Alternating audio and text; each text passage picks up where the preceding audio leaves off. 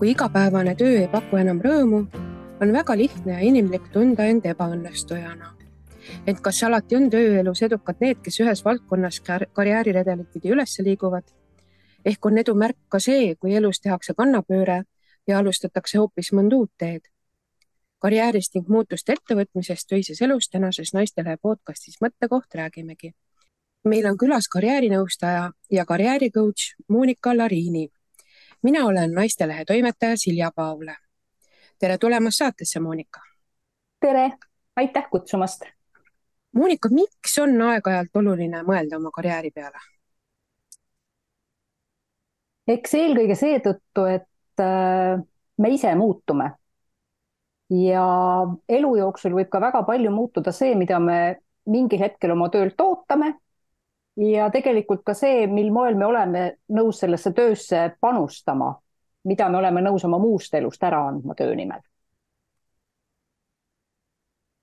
Teie kirjutasite raamatu, mis värvi on töö, ning sissejuhatuses ütlete, et see on mõeldud neile, kelle tööelu on jõudnud küsimuste, vastuste ja abstraktse igatsuse faasi. Mis neid kolme nimetatud asja üldse põhjustavad ja kas need on inimese karjääris möödapääsmatud? No kõigepealt siis nagu küsimused. Et vahel ju võib olla nii, et inimene on hakanud oma töistes valikutes kahtlema, aga ei ole veel päriselt selge see, kui tugev see kahtluste pinnas on ja kuhu need kahtlused viia võivad. Teine ja natukene võib-olla isegi sellisem trikikam teema on see, kui kogu ümbritsevas maailmas meil on kogu aeg hästi palju igasuguseid vastuseid kõigele. Ja tihti võib juhtuda nii, et meil tegelikult endal nagu küsimust ei ole, aga me mingitest vastustest, mis meie ümber ringi liiguvad, olemegi hakanud nii-öelda nagu oma elu konstrueerima ja tööelus võib väga sageli ollagi nii, et mingist kas siis, ma ei tea, ajakirjanduses levinud arvamusest või sellest, mida sõbrad ütlevad, tekib see tunne, et ma peaks kindlasti töökohta vahetama. Võimalik, et see tegelikult ei olegi inimese enda küsimus. Ja mis puudutab seda abstraktset igatsust, siis see on pigem seotud ikkagi nende küsimustega, mida me siis ilmselt veel endale sõnastada ei oska, aga et teeme igapäevaselt oma tööd, kõik on just nagu hästi, aga kuskil kuklas on see tunne, et aga ma äkki tahan hoopis midagi muud. Ja võib-olla see tahan muud, siis ikkagi vajabki kas muutusi või enda jaoks oma kas või nagu töö ümber defineerimist, et vahel võib ka väga vabalt olla nii, et mõtlema hakates me tegelikult saame aru, et see meie enda praegu olemasolev töö on tegelikult see kõige parem meie jaoks. Ja see küsimuse päris lõpp, et kas need kolm asja on nagu igas tööelus möödapääsmatud, ei pruugi olla. Et ma usun, et kindlasti on selliseid tööelusid, kus ühegi ka neist ei puututagi kokku ja valik on kunagi tehtud ja see sobib nagu igal järgmisel eluhetkel täpselt samamoodi. Aga kuidas see raamat üldse sündis? Nagu elus ikka, eks asjadel juhtumiseks on tihti nagu mitu põhjust. Et loomulikult kõigepealt see sündiski minu enda nõustaja kogemusest ja võib-olla ka nagu sellisest isiklikust vajadusest, et aeg-ajalt, kui on pikemad nõustamisprotsessid, et karjääri nõustamine võib toimuda mitut moodi, et sageli võib see olla nii, et inimesega kohtutaksegi üks kord ja juba see nagu põhiküsimustele on inimene enda sees leidnud vastuse ja sinna see jääb, aga et vahel on need protsessid ka pikemad. Ja siis on mul nagu tihti tekkinud see tunne, et tahan saata mingeid harjutusi ja mingeid nagu mõttekohti ja nii edasi, et oleks tore, kui seda oleks nagu juba kuskil valmis kujul võtta. Ja siis enda nii-öelda nagu töömaterjalidesse raamat siis tegelikult nagu kokku saigi, et ma mõtlesin, et võib-olla on ka selliseid inimesi, kes vähemasti esimese asjana või ka vahel üldse ei taha nõustaja juurde minna ja tahavad selle kõigega nii-öelda nagu alustuseks enda ette toimetada, et siis sellel inimesel on see raamat. Raamatu lugemine on justkui ka natukene turvalisem, kui kohe nõustaja juurde minna. Jah, kuni ka selleni välja, et ega ka ju nõustaja juurde ei pruugi ka ju sel esimesel hetkel kohe ka saada või ei pruugi leida endale sobivat nõustajat ja igasugu teemasid võib sellega olla. Ja võib-olla see võtab ka natuke seda hirmu maha, et mul on nüüd tegelikult pärast seda raamatu kirjutamist ka tulnud kliente, kes on öelnud, et ma tegelikult tulin teie juurde sellepärast, et ma nägin seda raamatut. ja et siis tundub, et et see on ju nagu täiesti selline nagu tehtav asi, et ma ei hüppa kuhugi tundmatusse kohta, et sageli ju, kui inimene tuleb nõustaja juurde, tema esimene lause on see, et ma ei ole kunagi sellises kohas käinud ja ma ei tea, kuidas see käib. Et siis kasu on mõlemale poolele. Jah, just. Te olete ise ka elus karjääripööre teinud, et kuidas see sündis või millest see alguse sai? Sellega on nüüd nii, et eks kõrvalt vaadates vahel paistavad asjad teistsugused, kui need inimese enda sees on, et ma annan endale aru küll, et kui keegi vaatab nagu minu tööelu peale kõrvalt, ma olen oma esimese haridusena õppinud teatriteadlaseks ja 20 aastat töötanud teatrivaldkonnas. Ja siis ühel hetkel läinud uuesti ülikooli, õppinud kõigepealt organisatsiooni käitumist ja siis psühholoogia osakonnas karjäärinõustajaks. Et see tundub kõrvalt vaadates, et no täitsa mingi teine asi. Aga tegelikkus on see, et viimased 7 aastat oma teatrielus töötasin ma Etendusasutuste Liidus, mis on siis teatrivaldkonna nii-öelda nagu tööandjate organisatsioon. Ja minu igapäevane töö oli väga palju seotud sellega, et töökultuuriga laiemalt, erinevate pooltega tööväljal, ka näiteks koolitamistega, kõige sellega, mis puudutab väga erinevaid tahke tööelus selles ühes valdkonnas. Ja sealt see nagu selline edasiliikumine laiemalt tööteemade ja ka inimeste nõustamise juurde, et minu enda sees tundus see kuidagi loogiline. Et jah, mul ei olnud selleks vajalikke käsitööoskusi ja haridust, seda oli võimalik ülikoolis uuesti õppida, aga et nagu see selline sisemine valmisolek, et see ei olnud nagu kuidagi selline, et kuhugi ma tõmbasin väga sirge piiri ja siis nii juhtus, et hakkasin kuhugi täitsa teise kohta, et see minu enda sees ma tunnen, et see on tegelikult olnud nagu selline nagu loogiline jätk asjadele. Kuigi, et tuli nii-öelda vanemas eas minna uuesti ülikooli ja kõige sellega tegeleda, et selles mõttes ma olen jah, ise ka päris hea näide nendele inimestele, kes ütlevad, et no mina kuskil siin 40-ndate teises pooles ma ikka küll enam ülikooli ei lähe, et mis mõttes kõik on minust on nii palju nooremad. Ei ole. Ülikoolis on juba väga palju vanemaid õppureid. Ja vanemana õppimisel on ju ka väga palju plusse. Absoluutselt. Me teeme seda kõike palju kuidagi süsteemsemalt, meie aeg on palju rohkem hinnas ja see ikkagi kuidagi ka, et isegi kui me läheme õppima midagi nagu täiesti teistsugust, see ikkagi kinnitub mingi meie enda elukogemuse külge. Et see teine õppimine tuleb tegelikult palju lihtsamini kui see esimene õppimine. Kuidas siis on elus, et kas üldse saab olla oma tööga elu lõpuni rahul ja olla nii rahul, et tehagi seda igavesest ajast igavesti nagu muinasjuttudes ja lõpp on kõik õnnelik? Jah, ma usun, et saab küll ja ma tegelikult olen oma karjäärinõustaja elus tegelikult näinud näiteid, et saab küll. Esiteks on inimeste rutiinitaluvus väga erinev. Ja on palju neid inimesi, kellele just nimelt selline üdini tuttav keskkond ongi väga sobiv. Et nende nagu parim tööelu kujunibki välja nii-öelda nagu sellises vanas tuttavas töökohas. Teine aspekt selles on ka nii, et meil võibki äkki minna elus nii õnnelikult, et meie isiklik selline muutuste kaar ja tööl toimuvad muutused satuvadki olema kohakuti. Ehk siis, et kui inimesel on vaja isikliku arengu seisukohalt mingit uut avangut, siis tegelikult tema olemasolev töökoht pakub talle seda. Et see võib ka väga vabalt nii olla ja nii ongi, et sa oled nii-öelda nagu täpselt selles samas organisatsioonis, kuhu sa kunagi 20-ndate alguses läksid tööle ja sa võidki väga hästi sealt jääda pensionile või seal ka veel pensioniast edasi tööd teha. Et sellised variandid on jah võimalikud. Mis ongi, et jah, õnnelikud juhtumid, aga ka teistpidi see, et kuna ma oma karjäärinõustaja praksises olen näinud palju selliseid inimesi, kellel tegelikult ongi kõik väga hästi, aga just nimelt see mingi avalikkuse surve või ka miks mitte täiskasvanud laste surve, kes ütlevad, et no kuule, et lubjakas oled või oled nii kauaks jäänud ühte kohta. Et iga ühe vastus sellele on väga erinevas kohas ja see, mille üle või nagu see, kelle arvamus loeb, kas mu töö sobib mulle või mitte, on ainult see inimene ise.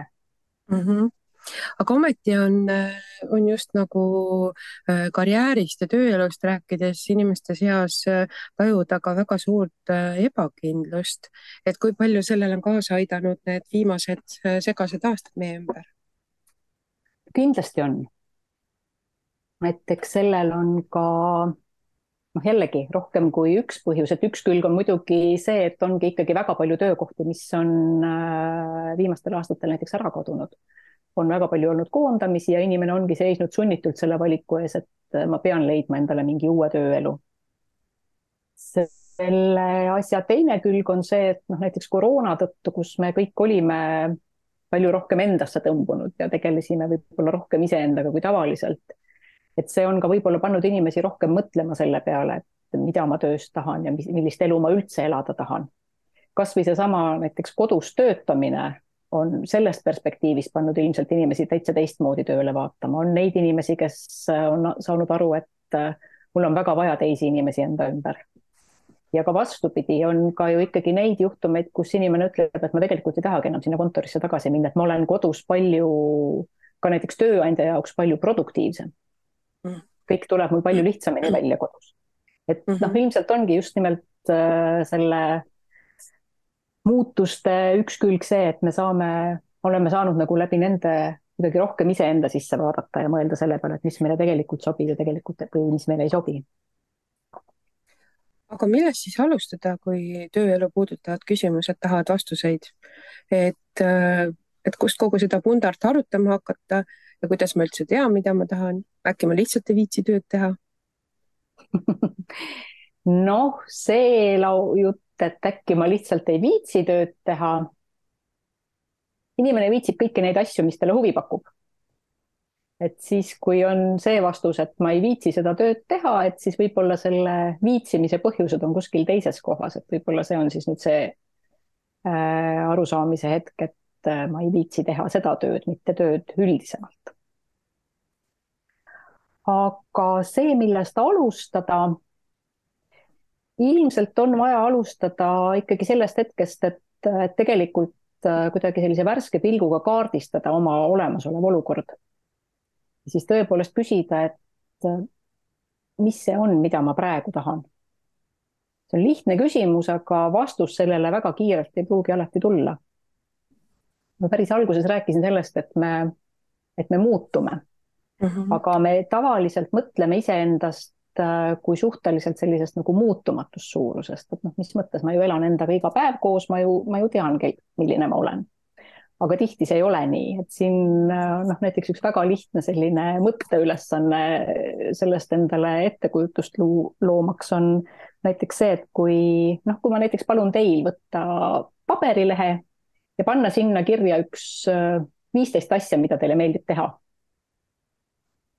Kui te olete need kirja pannud, siis ma olen üsna kindel, et viimase 3 kuu jooksul te vähemalt pooli neist ei ole teinud. Ja väga suurt osa nendest ei ole võib-olla terve aasta jooksul teinud. See on nüüd see küsimuse koht, et kas teil ei jää selleks aega või te tegelikult ei taha ka neid asju enam teha. Et meil on nagu mingi kujutus sellest, et mulle meeldib see, aga kas ma tegelikult teen seda? Ja täpselt samamoodi võib olla ka tööga, et me oleme nagu jäänud kinni mingisse nagu ettekujutusse sellest, mis meile tööalaselt meeldib, aga me ise oleme muutunud ja ka meie elu on muutunud, et ka näiteks need olukorrad, kus näiteks mingi tööalane valik on tehtud, näiteks suure palganumbri pärast. Siis üks hea asi vanemaks saamise juures on ju see, et lapsed on suured ja kodulaen on makstud. Et tegelikult ka ühel hetkel meie võib-olla väljaminekud on väiksemad. Ja me saame endale lubada sellist tööd, mis võib-olla ei maksa nii suurt palka, aga täidab meie jaoks praegusel hetkel mingeid olulisemaid ülesandeid. Ehk siis kõige olulisem sellistel hetkedel ongi esiteks mõelda oma väärtuste peale. Väärtustega on ju tihti nii, et need on meil kõigil olemas, aga ega me ju igapäevaselt ei sõnasta neid endale. Ja tihti me saame nende olemasolust aru siis, kui miski nende vastu käib. Et väga tihti öeldaksegi ju seda, et see põhjus, miks inimene töölt ära läheb, on just nimelt väärtuskonflikt. et kui me oma näiteks mingit uut tööelu planeerides korraks mõtleme selle peale, mis meile on elus põhimõtteliselt oluline ja mis mitte, et siis võib-olla saab juba ette ära hoida selliseid kooslusi enda ja töö vahel, kus need ei olegi nagu mõeldud nii-öelda õnnelikult lõppema. Ja teine oluline küsimus on siis enda käest tõepoolest küsida seda, et mis on töö eesmärk minu elus praegu. Et võib-olla kunagi 20 aastat tagasi see oli pisut teistsugune, kui see on praegusel hetkel. Ja on ka tõenäoline, et 10 aasta pärast see on teistsugune, kui see on praegu. Et muutustega elus siiski peab arvestama nii või teisiti. Jah.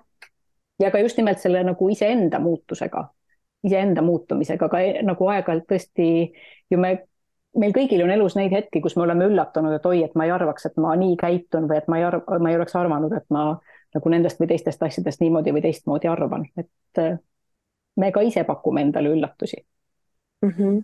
Aga ometi on inimloomusele väga omane muutusi karta. Mida siis teha, kui ma tean, et muutused on möödapääsmatud, et kui mul on tunne, et ma tahan muutust ja ma väga tahan, aga hirm on nii suur, et ei saa seda sammu astuda? No, siis võiks äkki kõigepealt enda käest küsida seda, et mida ma kardan rohkem, kas muutusi või seda, et mitte midagi ei muutu. Et selles vastanduses võib-olla tuleb see vastus hoopis kiiremini, et ma tegelikult kardan seda veel rohkem, et kõik jääbki igavesti nii, nagu praegu on. Et siis on juba neid muutusi natukene lihtsam teha.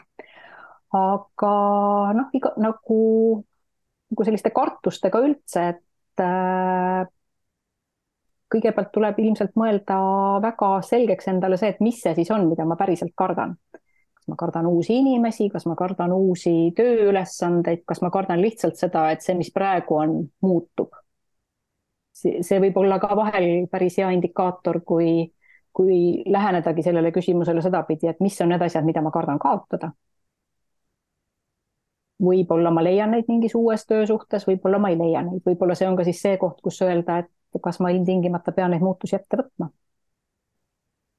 Siis ka see, et me ju väga sageli armastame endale, ongi, et me väga sageli ütleme, et ma kardan seda ja mul on hirm selle ees ja nii edasi, aga et kui suur see hirm või kartus tegelikult on, et kas see ei ole lihtsalt ka mingis mõttes nagu selline sõnakõlks ja et meie tegelikult mingid hirmud on kuskil hoopis teises kohas ja meie tööeluga ei ole nad tegelikult seotud. Et üks oluline asi ongi just nimelt see nende nagu hirmude nii-öelda nagu lahti seletamine endale või nende põhjuste leidmine. Siis ka võib-olla tõesti selliste, andagi endale aru, et kus on see mingi tegelik oht ja hirm ja kus on see võib-olla ainult minu peas. Ja ka nende siis selliste kitsaskohtade kirjeldamine enda jaoks. Ja siis loomulikult alati toimivad asjad paremini, kui sa oled nende elluviimiseks mingi plaani teinud. Ja mõelnud ka sellele, et kus kohas on sul nii-öelda sellise nagu abiväge oodata, et kes on su liitlased selle uue tööelu loomisel näiteks. Aga mõnikord võidakse ju kinni jääda ka mugavustsooni, et see hirm ei olegi nii suur, aga lihtsalt nii mugav on olla seal, kus ma olen. Miks nii juhtub? Mul on väga hea meel, et selle küsimuse esitasite. Ma saan rääkida oma ühel nagu lemmikteemal viimasel ajal. Miks ei võiks inimene kinni jääda mugavustsooni? Et miks me alati kasutame nii-öelda nagu sellises tavakõnes nagu sellist konstruktsiooni, et mugavustsoon on just nagu midagi halba.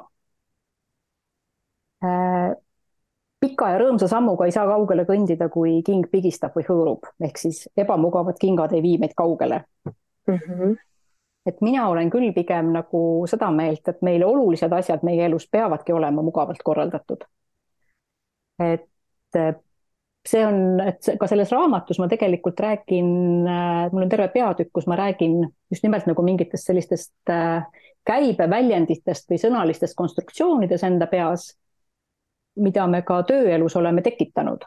Ja siis nendega nii-öelda nagu sügavuti tegeledes saame me aru, et see tegelikult ei võib-olla vii meid sellise kõige rahulolevama töömaastiku saavutamiseni. Et kui ma räägin mugavusest, et siis mugavuse tegelikult nagu sünonüüm on nagu rahuldust pakkuv, mitte rutiinne, mille nagu kontekstis me oleme seda asunud nagu kasutama väga sageli. Et pigem, kui me räägime mugavustsoonist, et siis ka näiteks nagu tööelus me võiksime ju pigem mõelda sedapidi, et ma tahan oma mugavustsooni laiendada. Ehk siis need asjad, mis praegu tunduvad hirmutavad ja keerulised, et ma tegelen nendega nii, et ka nemad kuuluvad minu mugavustsooni. Et me ju keegi tegelikult ei taha elada sellist tööelu, et oleks hirmus ebamugav. Vaid just nimelt tegelikult me tahame sellist mõnusat rahuldust pakkuvat elu. Et mugavust ikkagi peaks käsitlema enne kõike kui head asja. Jah.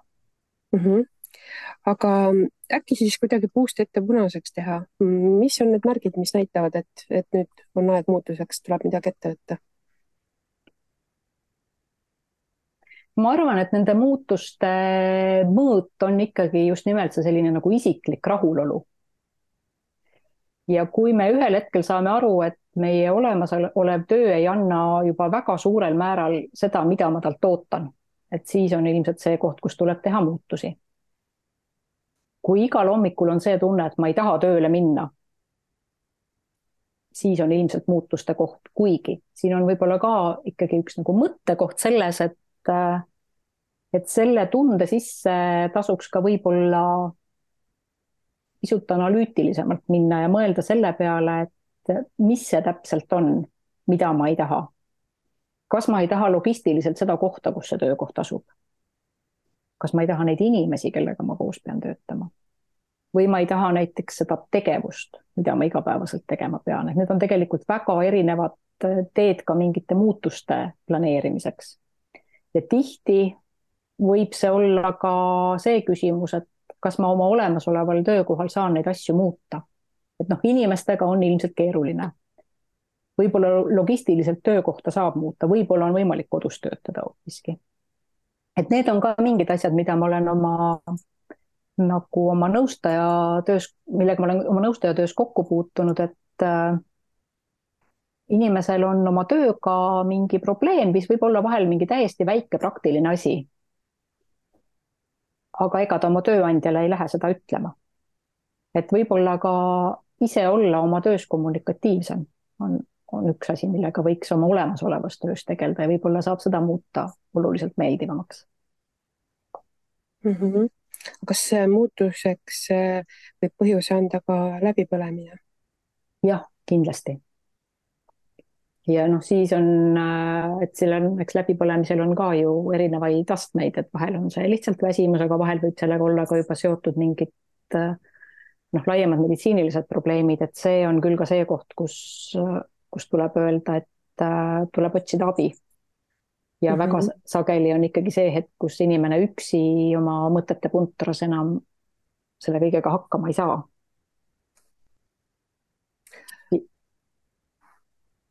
Ma olen siit sealt lugenud, et hea aeg töökoha vahetamiseks on umbes iga 5 aasta tagant. Kas see vastab tõele? Ei vasta. Võimalik, et on inimesi, kellel on hea aeg töövahetuseks iga 2 aasta tagant. Et on ju küll selliseid inimesi, kes on väga head näiteks projektide käivitajad, aga siis, kui asi hakkab oma sellist igapäevast pisut rutiinsemat elu elama, et siis see enam ei sobi. Ja siis on kindlasti neid inimesi, kellele tegelikult isegi 15 aasta tagant ei sobi töökohta vahetada. Et see ongi ääretult individuaalne. Ja et see oli tegelikult täpselt see sama põhjus, mida ma alguses ütlesin, et tegelikult meil ei ole tekkinud seda küsimust, et me tahaksime oma töökohta vahetada. Aga meedia ütleb, et kas iga 5 või iga 7 aasta tagant tuleb kõik asjad ümber vahetada. Ja siis ma peangi tegema seda, kuigi ma tegelikult ei tahaks. Ehk siis ikkagi siin on ka hästi oluline see iseenda tundmine, enda vastu aus olemine, et teadvustada, mis meeldib, mis ei meeldi ja et kui ikkagi ei ole suurem asi töötegija selmet projekti. Ja elan seda iseenda pärast, et ma ei saa nagu lähtuda sellest, mida keegi teine, mis kellegi teise jaoks ongi ka õige, aga see ei pruugi minu jaoks õige olla. Aga et kui päris täpselt veel ei tea, et mis on need minu tugevused, kuidas need üles leida, mille najal siis edasi liikuda ja rahuldust pakkuv karjäär üles ehitada? No selleks on väga erinevaid mooduseid, et üks asi on muidugi ka see, et näiteks noh, tõesti iseenda jaoks võtta üks ports aega ja noh, oma näiteks seni tehtu läbi mõelda, et väga sageli on näiteks ongi nagu nendel juhtudel, kus inimene on pikka aega töötanud ühel töökohal ja siis on kas ise otsinud muutust või on ta sunnitud muutuseks ja siis tekibki see tunne, et appi, aga ma ei oskagi rohkem mitte midagi kui noh, need väga konkreetsed asjad, mida mul selles töös on vaja olnud. Et siis võib-olla tasub küll ette võtta selline nagu pikem iseenese audit ja mõelda nagu väga laialt selle peale, et esiteks, mida kõike sa oled oma elu jooksul õppinud. Mis asju sa oled omandanud nii-öelda nagu eraelulises sfääris, et kõik meie hobid ja tegevused, mida me teeme sõpruskonnaga koos, kas või näiteks vabatahtliku töö, ka mingid kodused tegevused, et on ju küll neid näiteid, kus inimene on suurepärane hobikokk ja teeb tegelikult nagu sellest oma järgmise karjääri. Et ka nagu tõepoolest mõelda kõikidele nendele tegevustele tegelikult, mida me igapäevaselt teeme ja milles me tegelikult oleme ilmselt päris head ka.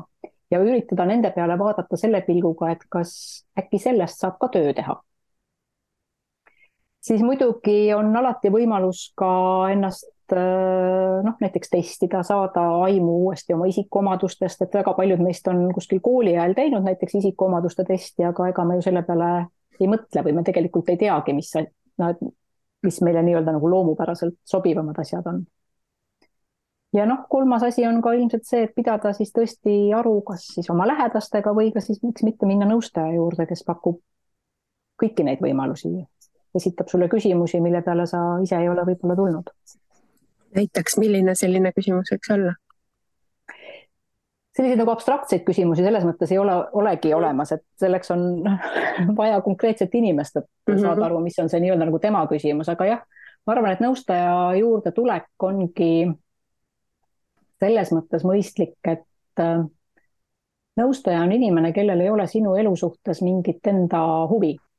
Et meie sõpradel, sugulastel, pereliikmetel, nad tahavad meile kindlasti parimat, aga neil on ka mingi väga kujunenud ettekujutus meist, mis ei pruugi haakuda sellega, kus me ise päris mingil eluhetkel oleme. Et selles mõttes nõustaja on selline neutraalne inimene. Ja teiseks tõesti ikkagi väga paljud nõustajad ju töötavad sellisel moel, et nad küsivad su töö kohta mingi sellise küsimuse, mille peale sa ise ei ole mõelnud. Ehk siis noh, kas või kui ma toon oma selle sama raamatu näite, minu raamatu pealkiri on Mis värvi on töö. Ma arvan, et me vastame sellele väga erinevalt. Ja võime vastata sellest mingist värvist lähtuvalt või me hakkame rääkima hoopis mingitest muudest asjadest. Aga me päris kindlasti ei ole iga päev nagu mõelnud selle peale, et see tekitab meis mingi nagu sellise sissehingamise koha või et nagu kohe ei olegi valmis vastust olemas. Ja see minu meelest ongi nii-öelda nagu nõustaja suurim funktsioon inimese jaoks, kes tema juurde tuleb, et tihti me ju elamegi oma elu nii-öelda nagu valmis vastustega, et meil on nagu mingi hulk küsimusi, mis me oleme endalt küsinud ja meil on ka alati kohe vastus valmis. Aga sel hetkel, kui seda vastust valmis ei ole, et siis tegelikult algab see areng või see liikumine millegi uue poole. Et siis põhimõtteliselt võiks ka nagu nii-öelda profülaktilises mõttes aeg-ajalt karjäärinõustajaga nõu pidada? Jah, noh, profülaktilises mõttes seegi ei oska öelda või et pigem see on võib-olla siis ikkagi see juhtum, et saamaks aru, et ma tegelikult ei vaja töökoha vahetust. Kust karjäärinõustajaid üldse leida? Et Töötukassas on nad olemas, on ju? Aga et kas veel kuskil, kuhu ka... No siis on päris mitu karjäärinõustajat, kes töötavadki erapraksises.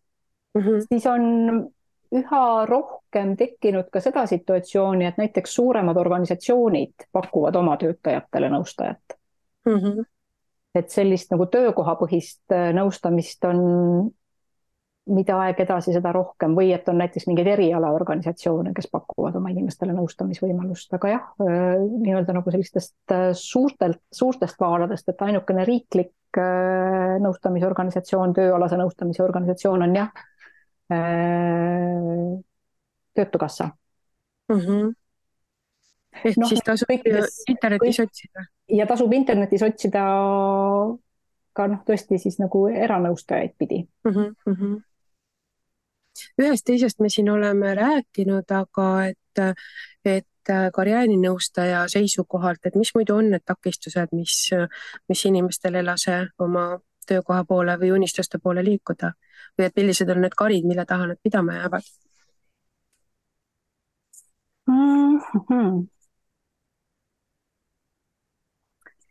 Noh, eks üks nendest on see, mille kohta te ka juba ennem küsisite, ehk siis see hirm tundmatu ees. Teine oluline asi ilmselt on see, et eks inimesel ongi see tunne, et tal nagu puudub see arusaamine, et kus ma nüüd selle kõigega pihta hakkan, et juhul, kui see töö on väga erinev sellest, mida ma just nagu tahaksin teha, siis tundubki see, et kuidas ma selle kõigega nüüd pihta hakkan, ma pean õppima minema.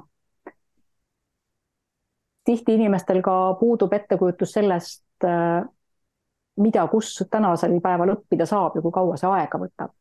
Et tihti üks nagu selliseid olulisi takistusi, mida me enda peas endale seame, on see, et me kujutame ette, et see muutuste periood on liiga pikk. Et meile tundub see, et praeguse töö kõrvalt ma peaksin minema õppima. Mul ei jää üldse rohkem mitte millekski aega, kõik minu, ma ei tea, päevad mööduvad tööl ja õhtud koolis ja öösel õpin. Aga see aeg ei kesta igavesti. Et see on võib-olla ka tõesti see koht, kus mõelda, et jah, see on üks keeruline periood, aga kui pärast seda on ootamas midagi oluliselt meeldivamalt kui praegune elu, et siis võib-olla võiks selle ikkagi ette võtta. Ja noh, ka võib-olla see, et arusaamine sellest, et võib-olla minu unistuste töö tegelikult ongi väga lähedane sellele, mida ma praegu teen, et võib-olla ma pean ainult mingit väikest asja muutma selle oma praeguse töö juures, et mul oleks minu unistuste töö. Ja selle väikese asjani on ka ilmselt parem jõuda karjäärinõustaja toel, kui ise nagu seda ei oska märgata. Jah, see võib olla küll, et nagu ma just ütlesingi, et nagu nõustaja annab nõu väga praktilistes asjades, et kust leida mingeid toetusvõimalusi või kus asju saab õppida või ja nii edasi, aga et ega siis karjäärinõustaja ei ütle, et ela nüüd oma järgnev elu nii. Et nõustaja on inimese jaoks pigem nagu peegel, aga seal peeglis me võime näha asju, mida meie nagu kodune peegel ei ole enamasti peegeldanud. Et see ongi tõesti mingit endale väga harjumuspärast asja läbi nõustamisprotsessi on võimalik näha kuidagi teistsuguses valgusvihus. Võib-olla ka see, et võib-olla ei vajagi muutust meie tööelu mingis laiemas võttes, aga vajab muutust see, kuidas me ise sellest mõtleme. Ehk on teil karjäärinõustajana nüüd lõpetuseks mõni hea mõttetera või soovitus, mis võiks sellistel rasketel keerulistel hetkedel aitata edasi minna? Ma arvan, et väga suur hulk keerukust, mida me enda eludesse tekitame, tuleb läbi võrdluste. Ehk siis me kipume ennast liiga sageli võrdlema teistega ja tegema seda siis loomulikult sellisel moel, et me võrdleme nii-öelda nagu teiste inimeste mingit sellist pühapäevaportreed iseenda kõige väsinuma ja argisema minaga. Sellistest võrdlustest oleks võib-olla hea oma peas lahti lasta. Ja kinnitada endale seda, et sina ise oled see, kes annab hinnangu oma tööelule. Et see ei loe, mida su ümbritsevad arvavad sinu tööst ja sinust, vaid sinu enda rahulolu on see mõõdupuu, mis peaks ütlema, et kas ma jätkan selles tegevuses, mida ma teen, või ma otsin endale mingi uue tee. Aga et ei maksa nagu üritada enda elu üles ehitada mingitele, ma ei tea, ajalehe väljalõigetele või kellegi teise väga juhuslikule võib-olla ka arvamusele sinu elust või sinu tööelust. Ja mina ei saa lõpetuseks mööda kiusatusest küsida, et mis värvi töö siis on?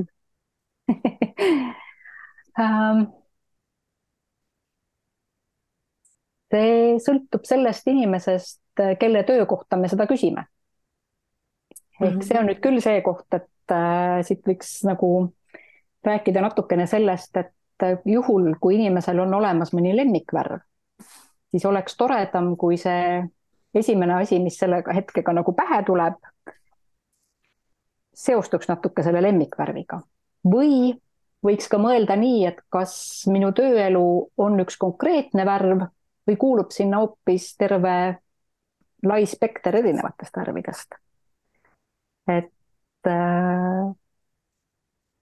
see oma vastuseni jõudmine on ilmselt kui see, mis on tähtsam, kui see, et öelda üks kindel vastus sellele. Mis värvi teie töö on?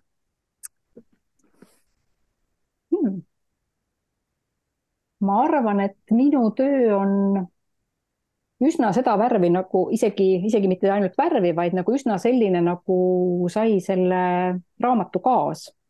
Ehk seal on palju õhku ja siis on seal nagu sellised erinevad väikesed värvilaigukesed, mis annavad sellele, mis on jah, sellised oranžikad, punased ja soojad, mis ehk siis ütlevadki seda, et mulle meeldib kohata oma elus väga erinevaid inimesi ja mulle meeldib, et kõikidel meie tegemistel on ümberringi palju sellist avarust ja õhku ja et see